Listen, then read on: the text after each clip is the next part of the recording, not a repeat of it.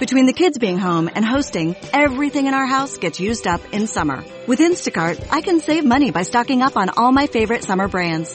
I save time by getting everything delivered in as fast as an hour. And I save myself a sink full of dirty dishes by stocking up on paper plates for the annual summer cookout. Save more on summer essentials? Spend more time enjoying summer. Add summer to cart. Download the app to get free delivery on your first 3 orders. Offer valid for a limited time. Minimum $10 per order. Additional terms apply.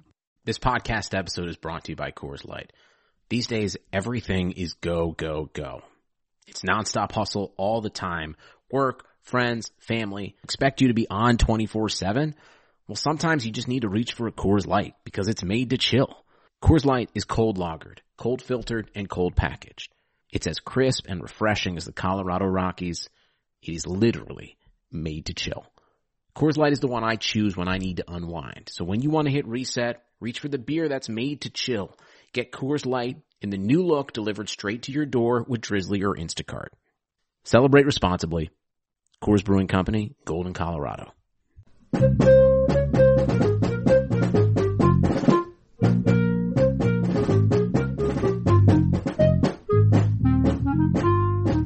Welcome back to the Final Four is not on the schedule. He is Rod, I am Cameron. And Michigan State goes into Cameron Indoor and beats Duke 75-69. And Rod, it didn't look good at the start of this one. But after about the first 10 minutes, Michigan State brings in their secret weapon, Julius Marble, who comes on, gets a career high against Duke, 12 points.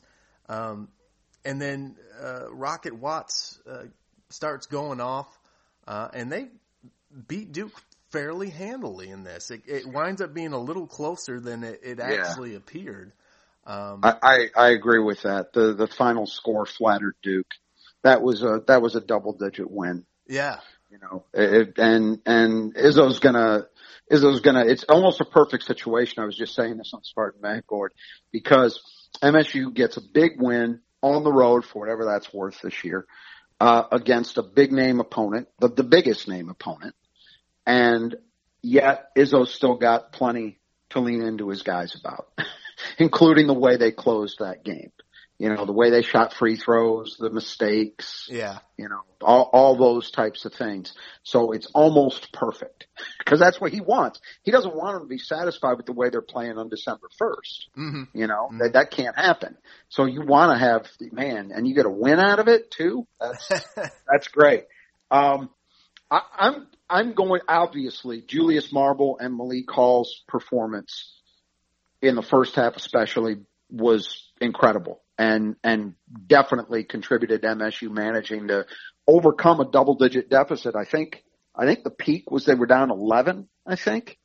And it was either 10 or 11, and to actually lead by 4 at the break. But I would say, to my eyes, probably the biggest factor in that turnaround, or I shouldn't say the biggest because Michigan State just absolutely turned up its intensity all the way around. But I think a major factor was Jalen Johnson picking up his second foul. Now all that did is even the score because MSU lost Joey Hauser after 3 minutes? Mm-hmm.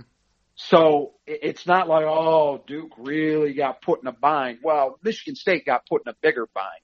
But I do think what it did was a couple things.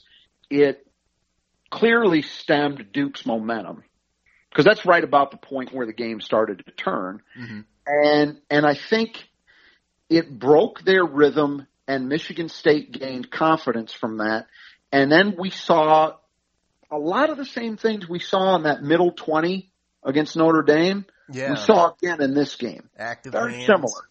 Yeah. Oh yeah. And just all of a sudden in that first 10 minutes or so, Johnson was a real problem, not just as a scorer, and he really didn't score that much. I think he scored 11 points, was 4 for 11 from the floor, so he was hardly a dominant scorer, but he did a lot of that damage early. Mm-hmm. And I think it wasn't just that, though. It's that he makes you defend their team differently because he's capable of going off the dribble, getting into the lane, forcing you to collapse on them, and that creates opportunities for others. It also helps with their spacing, and they were able to get a lot done early via penetration. not even so much scoring, but drawing fouls. Michigan State had a terrible time. We mentioned Joey Hauser getting in foul trouble almost instantly. And that was, that was a theme in the first 10 minutes. Michigan State just couldn't stop fouling. And, I will say, I think some of them, maybe you would say, hey, an official can let that go. But a lot of them were legit. Michigan State just wasn't defending very well. Mm-hmm.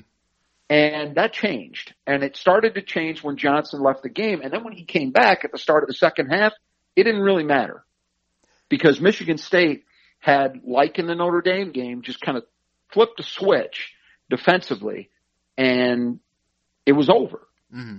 Duke was no longer able to live in the lane. They were no longer able to just have a steady parade going to the foul line. They ended up shooting 30 free throws, but 17 of them came in the first half. Yeah. So Michigan State did slow the fouling down, and they definitely did a much, much better job keeping Duke out of the lane.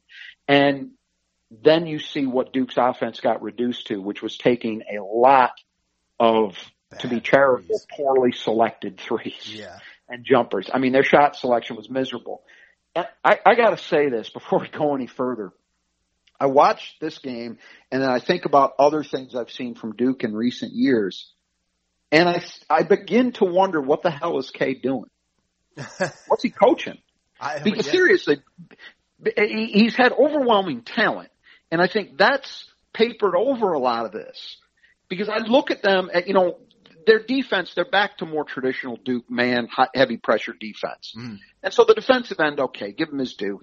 He's done okay there. But, that move a few years ago where he just abdicated and decided they were going to play a 2-3 zone because they couldn't play his man defense. Well, I said it at the time he did it. I said that team, if they play that way, will not reach a Final Four, will not win a national championship. And you know what? They didn't get to the Final Four. Mm-hmm. But offense, I mean, other than relying on Jalen Johnson, who's a wonderful player, to create for you, what the hell do they do? And the fullback, spread the floor and the fullback dive to the rim, which they've been doing for several years now, and I can't stand, and I can't believe that as a country we reward that shit. But other than that, what do they run? Yeah, it doesn't seem like they have a whole lot of set plays, really. Or they action. Don't, and that can be okay. That's not necessary. Michigan under John Beilein was as efficient in offense as you were going to find. And they didn't run many set plays, or barely any. So that's not necessarily an indictment, but it's, John Beilein coached his guys to be able to play in that system that then gave them some decision-making freedom. Tom Izzo does that with his guys. Michigan State, contrary to a lot of popular incorrect opinion, is not always, or even mostly, a heavy set team. He has varied his approach to his talent on offense in terms of what they run. There have been years, that 15-16 team with Denzel Valentine, I don't know how many sets they ran all year with that group, because he had guys that could read and react, But that was not Duke today. Duke was read and hoist a bad three. They were 5 for 23 from three, and they hit their last two, a banked three and a at the buzzer meaningless shot from Goldwire, I think it was, right? Mm. So really, they were 3 for 21 when it mattered from three. They were just awful. And I think a lot of it wasn't just, these guys, that is maybe being an element of this team that was a little suspect, but I just felt it was terrible shot selection. Now, I give Michigan State some credit for that because Michigan State stopped them breaking things down, but off the dribble. But then my response is, okay, there are going to be teams you're going to face who are going to be able to do a better job at containing you off the dribble. What's your counter to that? Duke had none. 0. And that's on K, I think. Especially if he's going to insist on this one and done approach, well, it's his responsibility to get those freshmen ready. And they didn't look ready to me. I mean, in terms of what you need to do to counter, look at Michigan State's equation was a little bit different because it wasn't really systemic. The problem they had early on is Duke brought out that high, tough ball pressure. and MSU just didn't handle it at all. So for MSU, it was mostly a matter of, hey, we got to get stronger with the ball. Mm. And they did, and that solved the problem, and Duke had to kind of back off a little bit. But you got to have a counter, and I really do wonder if in his twilight years, there is K just kind of in cruise control, or are his assistants not as good as the guys he used to have, and he always relied on assistants for some of this stuff, and it never really – I don't know what the answer is. I'm not inside Duke's program, obviously, but it really does start to make you wonder when you watch something like this. Because it was just – I was not impressed, and I don't just mean the results. I mean the way they went about playing offensively was very, very unimpressive, even considering they were facing what I think is going to be an elite defensive team in Michigan State. It was still unimpressive. Yeah, there was relatively no low post play whatsoever. I mean, Hurt, maybe a few times can take somebody off the dribble, but there was no post ups or. Yeah, I was kind of surprised to see them not try to use Johnson like that a little more, but look, they know him better than I do. They may feel like they needed him. Where they needed him to create, but he's the one guy. Hurt had a nice game. He's the one guy you could say that about. But they don't have that Vernon Carey or that Jahlil Okafor on this roster. We talked about it. Their one really true big man is Mark Williams, who is just apparently not ready for prime time because we barely saw him. They played a little bigger than they did in the first game because Brakefield played a lot more than he did in the opener, but that was really the only difference. We didn't see Tape again. We didn't see the other kid, Coleman, in this game. And Williams had a brief cameo. I don't know how many minutes he got, but he didn't play much. Yeah, you're right, though. There's no post game. They don't look like a particularly good three-point shooting team, and especially when their shot selection's awful.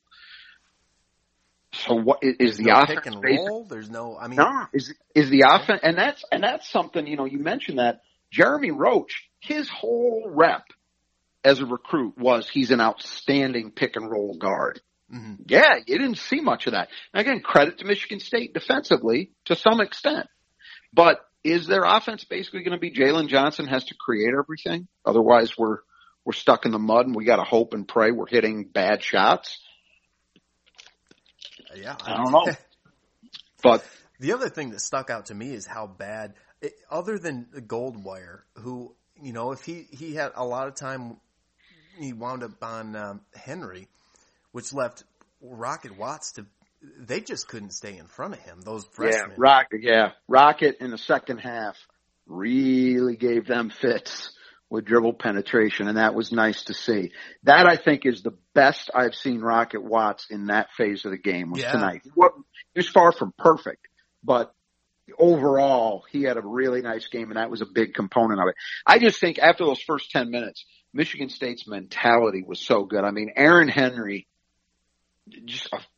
pardon my French, a fucking man tonight, the way he played. And I don't know what his shooting numbers were. I'm just barely, this is really, okay, so 7 for 21 from the floor. That's a lot of shots, and that's not very efficient. 0 for 3 from 3, 0 for 2 from the line. You know what? I don't give a shit. Because he was emotionally and energetically the guy who was the catalyst for everything they did. Mm-hmm. He was the guy, and Aaron's going to have more efficient nights. I'm not worried about 7 for 21. Just as I wasn't worried about 4 for 9 the other night.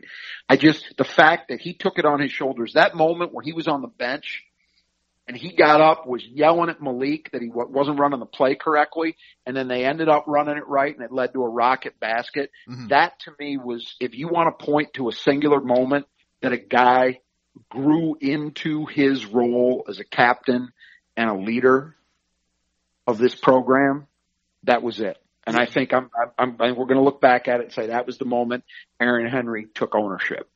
Yeah, like physically, he's been the alpha for a while, but like psychologically now, it looks like he's there too. Yeah, I mean, and the way he played defense, I mean, like 5 rebounds, 5 assists, 3 blocks, 3 steals. You know, yeah, the 4 turnovers is the one thing you don't like. But look, you know that and the shooting numbers. You want to come at him for that? Okay, I know what I saw, and what I saw was a guy who believed that he was the man on that court and played like it. And that's the thing we've always said Aaron Henry needed to do. That if his mindset was correct, everything else would follow. Well, we're seeing it. Mm-hmm. He was really good over the first 2 games, but I think the totality of the way he impacted things went to another level tonight. Yeah. Hauser, only 23 minutes, 11 points, 10 rebounds, fouls out, but 4 for 6 from the floor, 2 for 3 from 3, and a steal. Yeah, I think Joey Hauser's pretty good. Yeah. My God, he did basically all that left-handed, it seemed like. Left-handed and in basically a half. I thought where I was most impressed with him tonight was his defense. I thought he was really good. You know, you couldn't I should say that first stretch where he got in foul trouble, I didn't think either of his were bad calls. It was bad defensive choices by Joey from there. But the second half, the way he defended, man, I have no concerns about him. I'm not saying he's their best defender or a lockdown guy or anything like that. But we said from the get-go, Joey Hauser needs to be functional. And then if he's functional, that's good enough because the other things he does are so good that they're going to impact the game. I actually thought he was better than functional tonight. I thought he was legitimately good. There was that one play where Billis pointed it out where he was matched up against Wendell Moore, who was, aggressive, was looking to drive this game, and he's got some athletic ability. Certainly, it's Joey guarding a wing, and Joey played it perfectly, and it ended up being a walk because of the way Joey played it. Just angled him off. He didn't totally stop the penetration, but he put Wendell Moore in a spot where he couldn't do damage and made him uncomfortable, and it led to a turnover. That's great. I mean, that is just great stuff. So I was really impressed by him, and it's nice for him confidence-wise to see the 2 threes go down. Nobody was worried. I wasn't, at least. This kid shot 40+% as a freshman at Marquette, so we know he can shoot, but it's nice to see him go down. And his skill set in this matchup particular, where they're ball hawking so much and you're constantly having to find safety valves, his ability to bring it up the court and then find somebody in the corner or whatever to kind of break through that ball pressure. He's really good at that. I mean, Tillman was too, but Hauser is really good. Joey's better. I think you're right at that. Yeah. X was good for a big man, obviously a great passer, and he was good off the dribble, but Joey is more natural in that area. I don't think I'm saying anything controversial with that. He is more natural in terms of his ability to handle, to get the ball and go. And you're right, that combined with his size should make dealing with pressure much easier. I think part of what compounded MSU's issue late is that Joey fouled out. I think that made it harder because then MSU's got to go to a lineup that's really small because they want good free throw shooters on the floor. And that's fine, except it can create problems when the opposing team can also press effectively, as Duke was. With longer bodies, it's get Foster Loyer or Rocket Watts in a corner. Really what they were trying to do, and they had some success with it, but not enough, was get the ball to Aaron Henry and let Aaron Henry go make plays because Aaron, with his strength and relative size at 6'5", is tougher to do that stuff too. But when you got a 6'9" guy, that's a real weapon, and MSU will be able to use that in late game situations. So for as frustrating as it was to watch it, I think we know that most of the time Joey Hauser is not going to be sitting on the bench in those scenarios, and it's going to be very difficult for opponents, I think, to successfully pressure MSU. I don't we won't see much at all of that until we get to end game situations anyway. It's not like there's an expectation they'll face a team anywhere on the schedule. It's going to press him for 40 minutes. But I'm not worried about late game situations because you can play Joey because he's a good shooter. So you're okay with him getting fouled. Yeah. And, you don't have to hide him. And that's what I think they'll do. I think in those situations, they'll probably more frequently, it would be a look of Joey and then 4 guards, But yeah, I think he's a really, really nice addition to the team. That's putting it mildly. He's going to be a lot of fun to watch. So Langford, not a whole lot in the stat sheet. 3 points, 3 rebounds in 29 minutes. Did hit a 3. Yeah, Josh, I said at halftime, between Josh and Gabe and Joey, they had 3 points combined. It was on Josh's 3. I'm like, they can't win with that. Well, they didn't get anything out of Gabe. They didn't get anything more out of Josh. They did get a lot out of Joey, obviously, and that was enough. But maybe a little disappointing. But then again, they were doing a good job on the perimeter on defense. They were, and the big thing is, I think what you worry about with Josh, or in the past what you worried about when he was playing, was he was a guy who occasionally shot selection could get the better of him. He would kind of force some stuff. So I'm okay. I didn't feel like – I thought he passed up one shot. And the good thing about it is he still ended up getting a shot and hitting it on the same possession. The ball ended up coming back to him, and he actually hit a tougher shot than the one he put up or passed on. But they didn't end up paying for it. But that's okay. If he's passing on good looks, that's a problem. Yeah. You want him taking them. I didn't feel he really did that. You could maybe get on him for activity. You may have the minutes in front of you. I don't. How many minutes? 29 minutes. That's a lot. That's more than I thought. So you got to give Josh credit then for his part defensively. He doesn't stand out the way that Aaron Henry and Rocket Watts do, but the fact that he didn't stand out tells me he was better because, he had a couple bad moments against Notre Dame. And early. And that, I don't think, happened tonight. So give him credit on that, and he was part of the effort. You look at Moore 0 for 9, Stewart 0 for 7, Roach 2 for 4. Right. These perimeter guys they weren't getting anything easy. I mean, their points came primarily from free throws. Yeah, 24 of 69 points. So better than a third came at the foul line. Right. And then, I guess Malik Hall we should talk about. My goodness, 10 points, 10 rebounds, 2 assists. He got to the line 8 times, 6 for 8 for there. Missed a 3-pointer, but 29 minutes in this one, only 1 turnover. Yeah. He was outstanding. He was perfect for this matchup. I mean, they needed him. You're exactly right. And I think that's important to note. People may react to this and say, I'll bring up Marcus Bingham. And say, well, Marcus had a terrible game. Marcus barely played. Yeah. And that was for good reason. It's because this was not a game built for Marcus Bingham. No.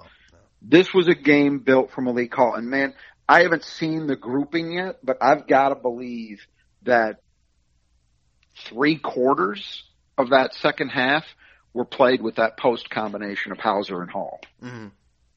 Yeah. I mean, that was close to that, more than half of it at least. So that's a big, big bonus. Look, we've been saying that there might be a reason that Michigan State needs to go that way, and it might be that Malik Hall is just too good to not play starter minutes, Mm-hmm. And I think he's making a case for that. I thought his first 2 games he was good, steady, did some nice things. Tonight he was a lot more than that. Defensively, he was a rock. I thought in the second half he had some big moments against Johnson. Because with the way MSU will switch occasionally, he had responsibility for him a lot. And I think you got to give him credit defensively. Offensively, what can you say? I mean, 2 for 5, it felt better than that to me. I'm not sure where he missed. 6 for 8 at the line, so decent there. And then, like you said, the 10 boards, 4 offensive, 2 assists. He just worked. And you can see, I made this comment at halftime on the message board. You know, you can see with him, he's gotten a little bit stronger. He's a little bit more confident. He's a little bit more composed. You add up enough of those littles, and it's a lot. And I think, you know, we saw down the back end of last season that he was maturing into a starter. He was a guy that Michigan State was relying on to help them win games. But this is a level up from that, because it's not just about being part of the whole. It's, hey, we're going to ask you to make plays. You're going to be expected to actually make tangible, real contributions to us winning this game beyond the intangible stuff. And, you know, what can you say? I mean, a double-double for him. I think that's the first of his career. I feel pretty safe in saying that. Yeah, he's an absolute weapon against teams that want to play small against Michigan State. Yep. Yeah, because he can do all of those things physically, and yet he plays big. He can play big defensively, and he can play big on the boards. Yep, it's near perfect. Have him as an option, you know, and that's the thing that a lot of national media types are starting to pick up on, is that Michigan State has so much depth and so much versatility, and it's not that every guy can do everything. But they've got an answer for pretty much anything you want to do. So tonight, Duke goes small. Well, okay, it's not going to be a night for Marcus Bingham. We didn't see Matty Sissoko at all after Izzo was talking to the pregame about, we think he's going to get some minutes. Didn't happen. Not a game for him, right? But it was a game for Malik Hall. It was a game for Julius Marble, who just showed up huge. And we'll talk about him. The sophomore class in general, I mean, if you take those three guys, Rocket Watts, Malik Hall, Julius Marble, combined 42 points, 15 boards, and 4 assists. Not bad. Not bad for a recruiting class that I think at the time felt like a little bit of a disappointment. That's not that people were down on it, but Rocket was a guy they targeted all along. But remember, that class, they thought they were going to get Romeo Weems. They didn't get him. Then they thought they were going to get one of Vernon Carey or Isaiah Stewart, and they didn't get either. You know, so they end up getting Julius Marble late. Malik Hall, I think, is a guy that if Romeo Weems had wanted to come to Michigan State, probably doesn't end up at MSU. But fortunately, he made his decision early enough that MSU had a chance to really turn it up with Malik, and they got him, and boy, is that turning out. So he was Julius Marble, obviously, the first half in particular, but even in his short stint in the second half, was sensational. And you and I have talked about it multiple times over last season, and even, I think, in the Notre Dame game. He had that one nice move in the post, right? Yeah. He has flashed all the things we saw in this game. The post moves, which are coming along nice. I mean, he is an operator. He looks like he knows what he's doing. Yeah. The ability to hit a face-up jumper, he did that in this game.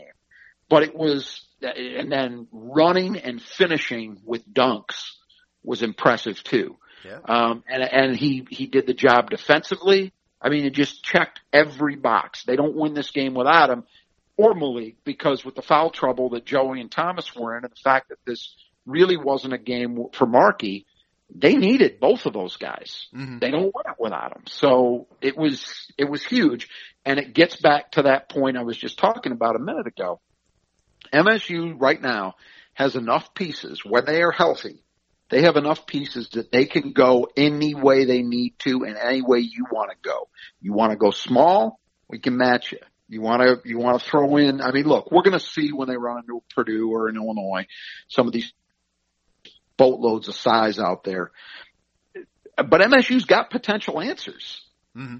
And having Julius Marble have a game like this under his belt certainly helps, because I think he's a guy who can potentially help you in any situation. Yeah, especially knocking guys off their spots at least. I mean, he's got a lot of strength. Yeah, you're not afraid to throw him out there against a legit big for a stint, right? Mm. But as we saw tonight, he's athletic enough and mobile enough and has figured things out well enough defensively that you can trust him in a small ball game as well. Mm-hmm. So it's a big, big advantage.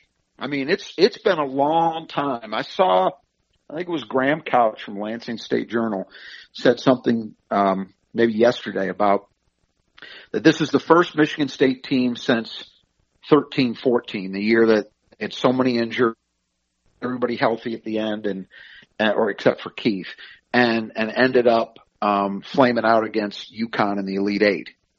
It's the first, but that team had so much, in terms of expectation around it. And he feels like this is the first team since that one that has an answer for everything. Yeah. They've got every component. When you look down the roster, they've got a guy or multiple guys in most situations who can address any particular need that might arise. Doesn't mean you're going to go undefeated, but obviously it means that you have what you want to have, certainly going into an NCAA tournament. Mm-hmm.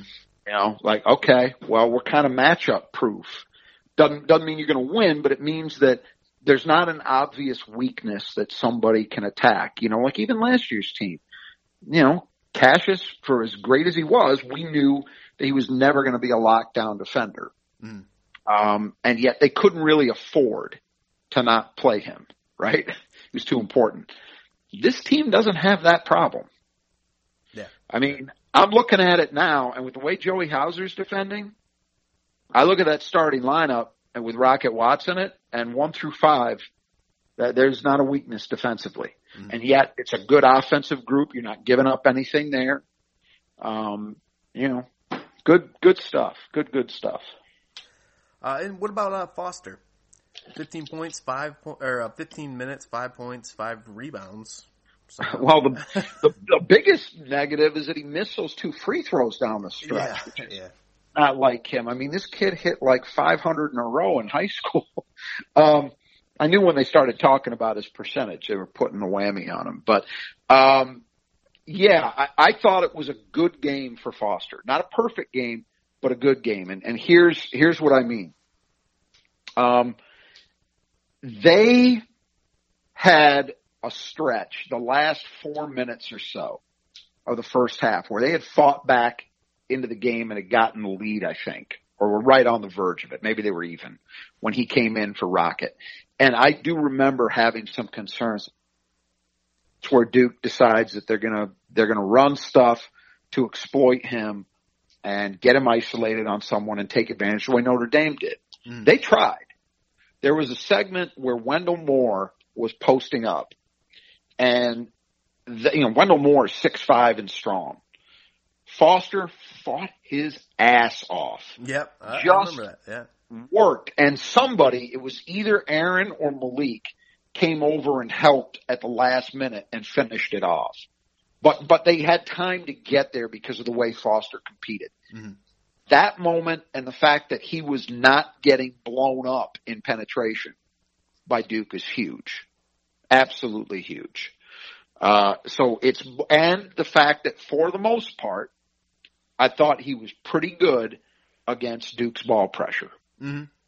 You know, not good enough. And that's all he's got to be. We saw tonight, look, this is going to be Rocket Watts' job. We know that, but they need Foster to be capable of handling more than a 3-minute turn in each half. Mm-hmm. I don't know what kind of minutes did he play tonight? 15. Yeah. I don't know if it needs to be quite that much, but I would say 12, something like that. He needs to be capable for this team to go where they want to get to. He needs to be capable of playing that kind of time. Mm. And if he does, Michigan State is going to be set to go somewhere, because that means you've got Rocket Watts and the other guards, because there's a domino effect. Sometimes they'll play Foster and Rocket together, but it means your guards are getting enough rest, and it means you've got Foster shooting and ability to move the ball. So those are all good things. So they lost him a couple times, and he had that one in the corner 3, and then the other one he missed. But but he hit that big one. Yep, and off an offensive rebound, if I remember correctly, and I think that tied the score. Yeah, that was right, because it was a Malik call. That's where I was saying, where did Malik call miss shots? Now Aaron got Malik call a really nice catch on a tough pass. I think from Rocket. It was either Rocket or Aaron. Malik makes a great catch, misses the lay-in, and then misses the follow-up, but they get the rebound, and he kicks it to Foster, and Foster drains the three. It was a really nice play. But yeah, that's what you need. This game is an example of what you are, Foster Loyer. You can't grade him on, well, he's got to be perfect. If he makes a mistake, something goes wrong, you can't play him. No, bullshit. You just need him to not blow things up for you defensively. And he did that. You also need him to be able to initiate offense. He did those things well enough tonight. Yeah, I mean, I noticed him sort of fending people off with his elbows and then splitting through some guys, especially toward the end when they were trying to foul. Yep. I just didn't feel like that was something I saw a whole lot of. No, you didn't, because it was not his game and he wasn't strong enough. Mm-hmm. He's gotten stronger. Yeah. It's not like he's had a total body transformation, but he's clearly stronger. That segment we just talked about with Wendell Moore, he couldn't have done that last year. No. He was fighting over the top of that guy and winning. You know? I mean, that's huge. Mm-hmm. Well, that's about it for the lineup. I mean, we didn't say anything really about Kithier, just ran into foul trouble.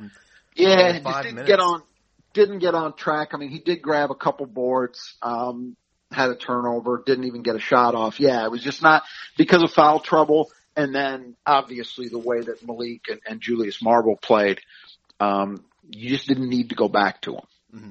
You know, no big deal. Thomas will, he'll have his moments just like he's had already this season. I guess the other guy, Gabe Brown, I was kind of disappointed in. I will say this, he did manage to grab 3 boards. So he found a way to contribute somewhat, but 0 for 4 from the floor, 0 for 3 from 3. I'm not bothered by that. It's unfortunate that he wasn't able to find a way to impact this game. Now, I did read, I didn't notice it, but maybe I missed it. I did read somebody note that he had a wrap around his leg. So perhaps he was battling something. I don't know. But he just wasn't able to get into the flow of this game. And that's going to happen. I mean, that's the good thing about all this stuff we're talking about with Michigan State having all these answers is you're not going to have very many nights where all 10 or 11 guys are clicking. Mm-hmm. So this was a night that MSU didn't get anything out of Gabe. Markey wasn't a game for him, so he really didn't do anything. Joey Hauser was sidelined for a half by fouls. That's a lot. Those are guys, particularly Gabe and Joey, that MSU counts on, and they were able to overcome it because they've got other answers. Mm-hmm. Yeah. So look, if we look to the keys, Road, I heard Coach K talking. Somebody asked him a question about the not having the Cameron crazies or whatever, and he said, that it's actually he thought that there being a silent arena like that, or relatively silent, at least without fans, actually got into the Duke players' heads a little bit. Like they were kind of just self-absorbed with themselves, which was kind of against Coppin, you mean? Yeah. Like they were getting in their own heads because they didn't have the crowd to sort of just drown out their thought process. Man, Michigan State's played 2 games and played pretty well. Yeah. So, look, we said we talked about this in the preview, right? And we said there's no way to know for sure just yet, but it would be reasonable to conclude that home court advantage would not be as significant this season because you don't have the crowd. Yeah. I think in this game, honestly though, I don't know. There's 2 different elements. There's the emotional element, which they clearly didn't have any advantage there. Mm-hmm. But then there's also the home cooking element, the fact that you're going to get usually the benefit of the doubt on calls. And I thought Duke got the benefit of the doubt on some calls. I don't think I wouldn't have expected a normal game at Cameron to go a lot differently in that regard. So you can talk about, the lack of the crowd sucked Duke's emotion or whatever Kay thinks about it getting, the silence getting into his guys' heads. I don't know. But I don't think the flow of the game was different than I would have expected. And that's something else I'm going to be very interested in seeing this year is, do we tend to have the same home road foul disparity that we're used to, particularly in the Big Ten, where that's just an immutable law that you go on the road, you are going to get called for more fouls than the home team, no matter what. It's going to be interesting to see. For tonight, I thought Duke's got no complaint whistle. They just don't. I didn't think it was a horribly officiated game, but I didn't think it was great if you were looking for total objectivity. But the fact of the matter is the bigger thing for Michigan State is they still had to travel. They still had to play in an unfamiliar gym where the opponent is very familiar with it, and they won. So I'm going to take that as a positive. It doesn't mean necessarily what it would in a normal season, but it's also not nothing. Yeah. And then turnovers.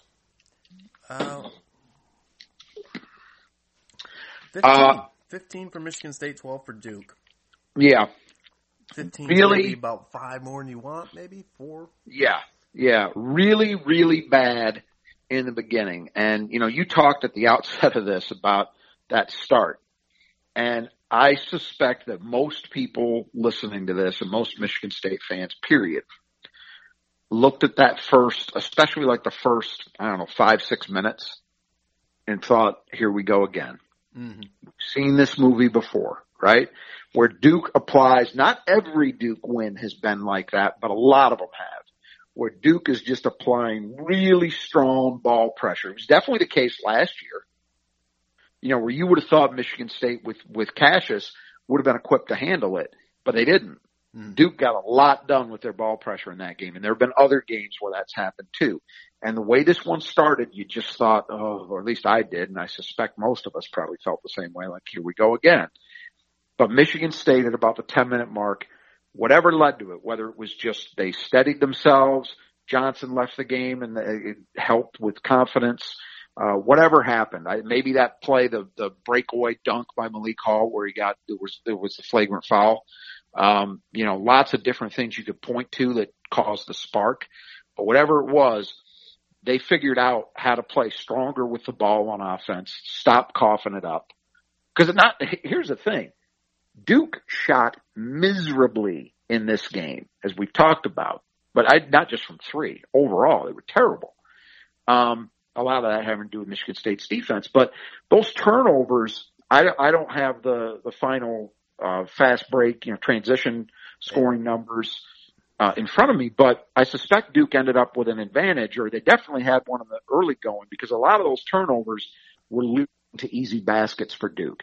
And with this Duke team, you're doing yourself a real disservice if you're not forcing them to score against half-court defense, as we saw. Once they had to go in the half court and Michigan State kind of figured out how to shut down dribble penetration, they were lost. Mm-hmm.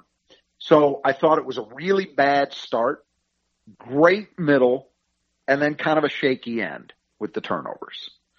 So not great, but a 3 turnover margin, that's not much. Fortunately, Duke made their own mistakes, and Michigan State contributed to a lot of them with strong defense as well. It wasn't just Duke playing dumb. I figured Duke would be sharper in that area than they were against Coppin State. It would be hard to imagine performance quite that bad. But I suspect their coaches are probably reasonably happy with that performance. Yeah, they've been worried about turnovers. Yeah, they've said so. Like even before the Coppin State game, they've talked about it. Chris Carrawell, I saw make a comment, one of their assistants make a comment about how they were worried about it. And so they've got to be reasonably happy with what they saw, but it was not an area where, like it was early in the game where they had like whatever it probably was at that point, a 7 turnover margin or something, where you could say, well, that's getting into an area that it could tilt the game. And then transition. Well, I thought Michigan State did a lot of good things in transition in this game.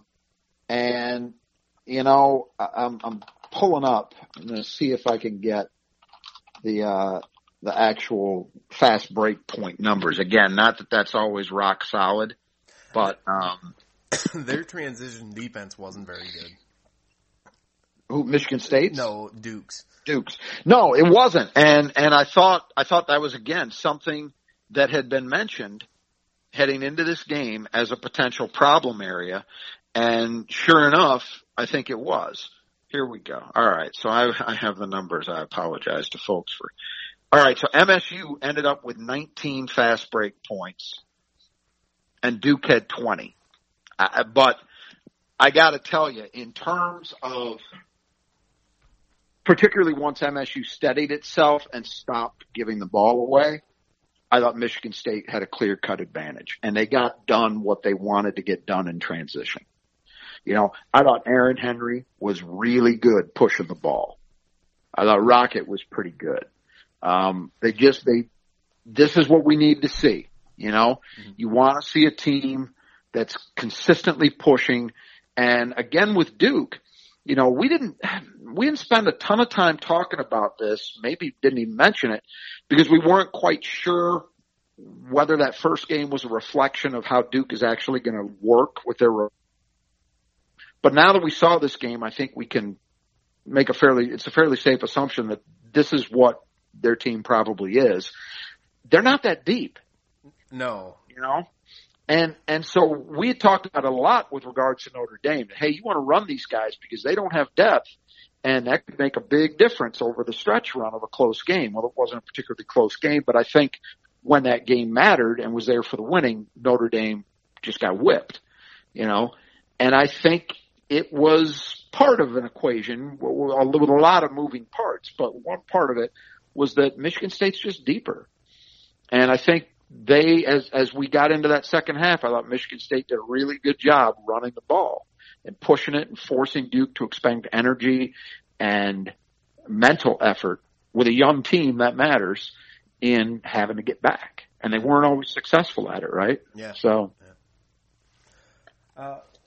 And then boards is the final one, which is this is a good trend, Rod. Rebounding. I don't have the team rebounds, but 46-36. It was actually 46-40 overall. MSU though, with a 12-11 offensive rebound and a big advantage in rate. Something that, because the season's so young, we haven't spent any time talking about it other than it was an issue last year and it's got to get shorn up, is defensive rebounding. After kind of a semi-shaky performance against Eastern Michigan, MSU is looking much better on that end. Duke's offensive rebounding rate, let me do some quick math here. So it was 11 divided by 42. Their offensive rebounding rate was only 26%. So that's pretty good. Michigan State with a 74% defensive rebounding number. That's against this opponent in particular, that's a win. Now this is not, you know, Duke's had some teams in the past that had a lot more size and maybe more high-end athleticism. So this is not their best rebounding group, but there's still a lot of guys. I mean, Jalen Johnson, as we talked about, had 19 boards in the opener. You know how many he had tonight? 4. 22 minutes. That's Michigan State doing a job. Yeah. I mean, Matthew Hurt had 13. He played a game. But other than that, man, they didn't have anybody doing any real damage. So I think that's a clear – whereas the turnovers, I think, were a pretty clear-cut toss-up. You know, they didn't end up – in the end, they didn't really matter very much. I mean, Duke did have an advantage, 19-11 in points off turnovers. So maybe you can say, maybe I spoke too quick. Things was damaging to MSU because it made it easier for an offensively challenged Duke team to score. But MSU, I think, did the job it had to do on the boards. I was happy with that. And especially considering, again, Joey Hauser's minutes were limited. Their best rebounder didn't get to play that much. And, you know, in let's say 2/3 of the normal minutes he would get, he still had 10 boards. That's why Malik Hall stepping up was such a huge factor. With him grabbing 10, you know, and then you look around the rest of the team, you got Aaron with 5, Rocket with 3, Langford with 3, Fall Lawyer with 5. How about that? Gabe with 3, Markey with 3, Kithier with 2, Marble with 2. A lot of guys chip in on the boards. That's everybody who played got at least 2 boards. So MSU did the job there. I'm happy with that. And just as a side note, how tough is Malik Hall to fall from the practically on the rim all the way down to the floor, bounce his face off the floor, Yep, and get up like nothing happened? Yeah. When I first saw that, I do. thought there would just be blood everywhere. The only 2 free throws he missed were right after that out of 8. And I think that might have been attributable to him still kind of shaking that off. But yeah, you're right. Pretty remarkable for him to get up off the floor because that looked bad. Yeah. When you saw it, it looked bad. And yet he never reacted. He didn't normally, even if guys are okay, they're going to stay down for a few seconds, Yeah, he didn't even rub his head or anything. No, just... no. So, yeah. Well, I mean, any final thoughts on this one, Rod? This is a huge win. Just a couple stylistic points as I'm looking over the box score. Something that may get talked about. MSU's assists to made field goal numbers were off the charts in the first 2 games. And you would kind of expect that because they played against almost entirely zones. That's going to lend itself to that. Tonight was different. Tonight, only 9 assists on 27 made field goals. I think that's an anomaly. I certainly don't take it to mean anything about this team. I still think it's a great passing team that will move the ball well. I just think the way Duke defended. Yeah, they're all about jumping passing lanes and stuff yes. like that. So it was MSU doing a lot more off the dribble to create. We talked about Rocket having the best game of his MSU career, I think, in that area. Aaron Henry was doing it. You saw Hauser do some of it. There were a lot of guys who played that way. So I certainly don't take it as a negative. But it is something that jumps out at you in the box score. And not just the first 2 games this year, but basically the entire Tom Izzo run. Michigan State is a team that plays in a way that they're going to have a lot of assists on made field goals. It's just part of the offense. It's not the Duke, I'll look and see what Duke's assist numbers look like. Yeah, they had 9 assists as well on 20 made field goals.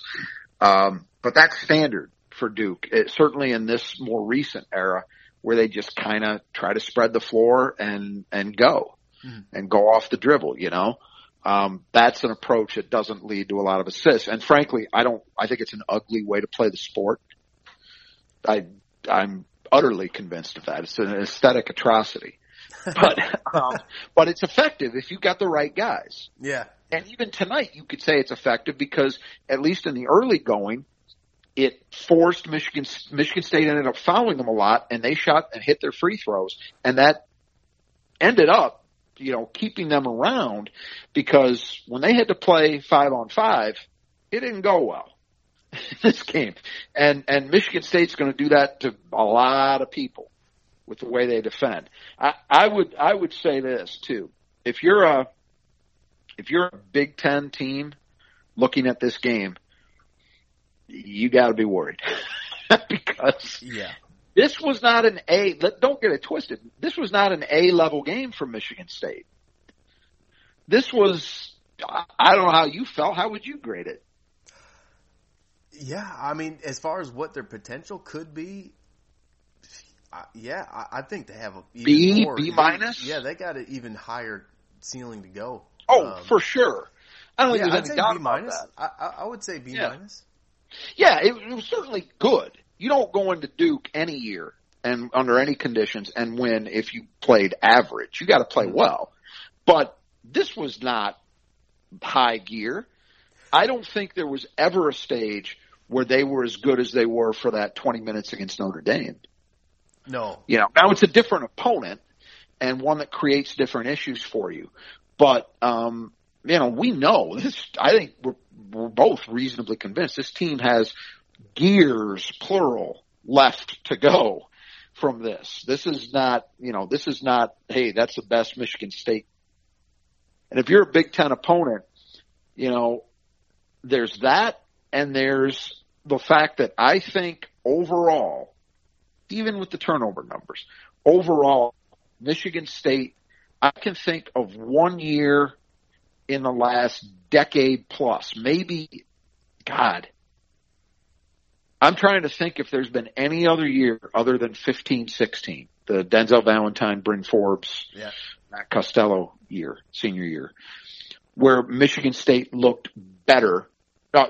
2000, Jason Richardson sophomore year, went to the Final Four and lost to Arizona. Mm-hmm. That team looked locked in. Those are the two teams that I think right now, at least, it's early through 3 games, but right now, this Michigan State team looks very, very dialed in compared to where we normally see them at the time of year, right? Mm. And when you think about the circumstances, all that's gone on with COVID, so they didn't have the normal off season, they haven't had the normal practice time, and then they had Izzo gone for 2 weeks. And yet this is happening. It's strange, right? Yeah. It kind of defies expectations. None of us would have been surprised if MSU had come out this season and looked a little shaky. I wouldn't have been. But it's not, especially a year where you're replacing an all-time program legend at the point and at the 5, but especially Cassius, and you don't have the obvious successor, where it's just, this guy's been a point guard his whole life. He's at this level, no problem. I mean, they are real questions. Well, I don't have those questions very much anymore. I've seen enough to think that they're going to be okay at the point, but the coherency they're playing with at both ends. Mm. And then, as we've been saying, they got another couple gears to go. If you're Iowa, Wisconsin, Illinois, I mean, they're not focused on MSU just yet, but they know enough about what's going on.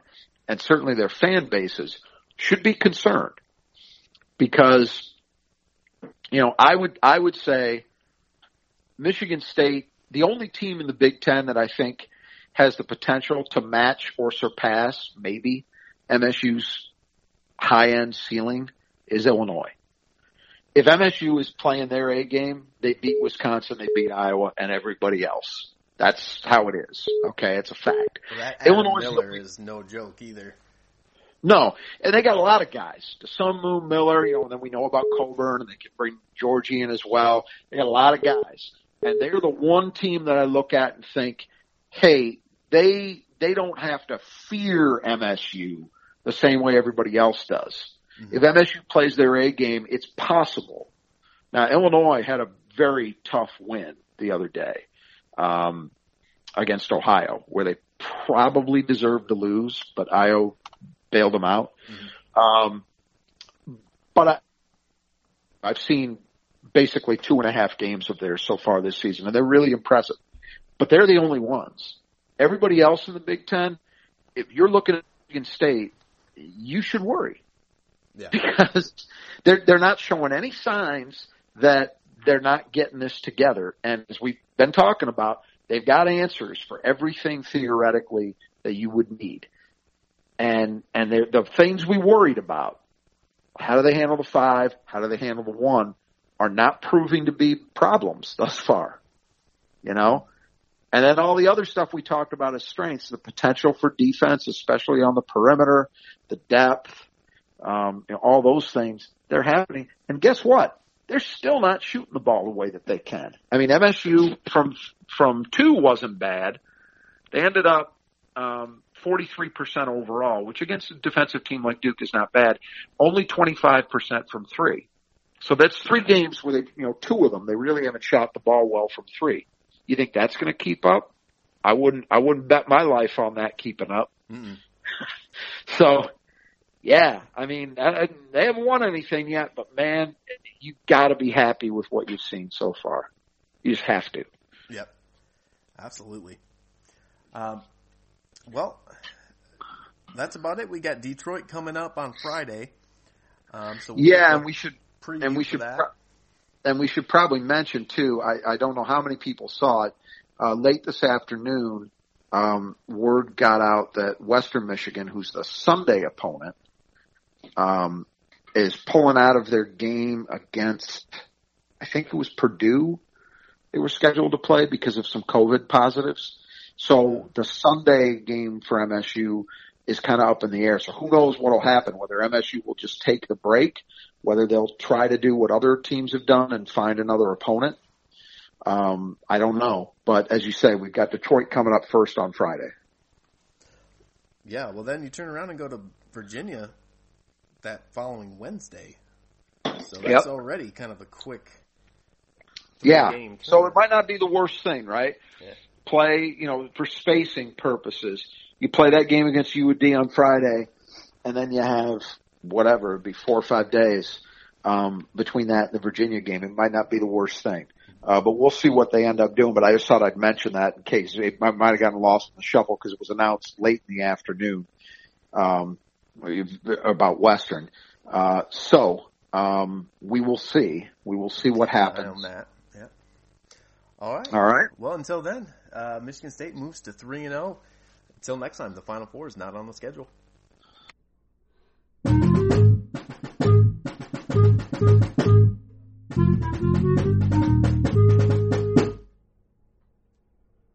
At Grainger, we're for the ones who pay attention to every little detail.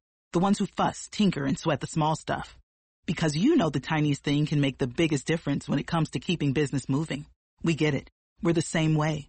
Offering access to product experts to help you quickly and easily find what you need. So whatever your industry, you're always getting professional-grade products. Call, click Grainger.com, or just stop by. Grainger, for the ones who get it done.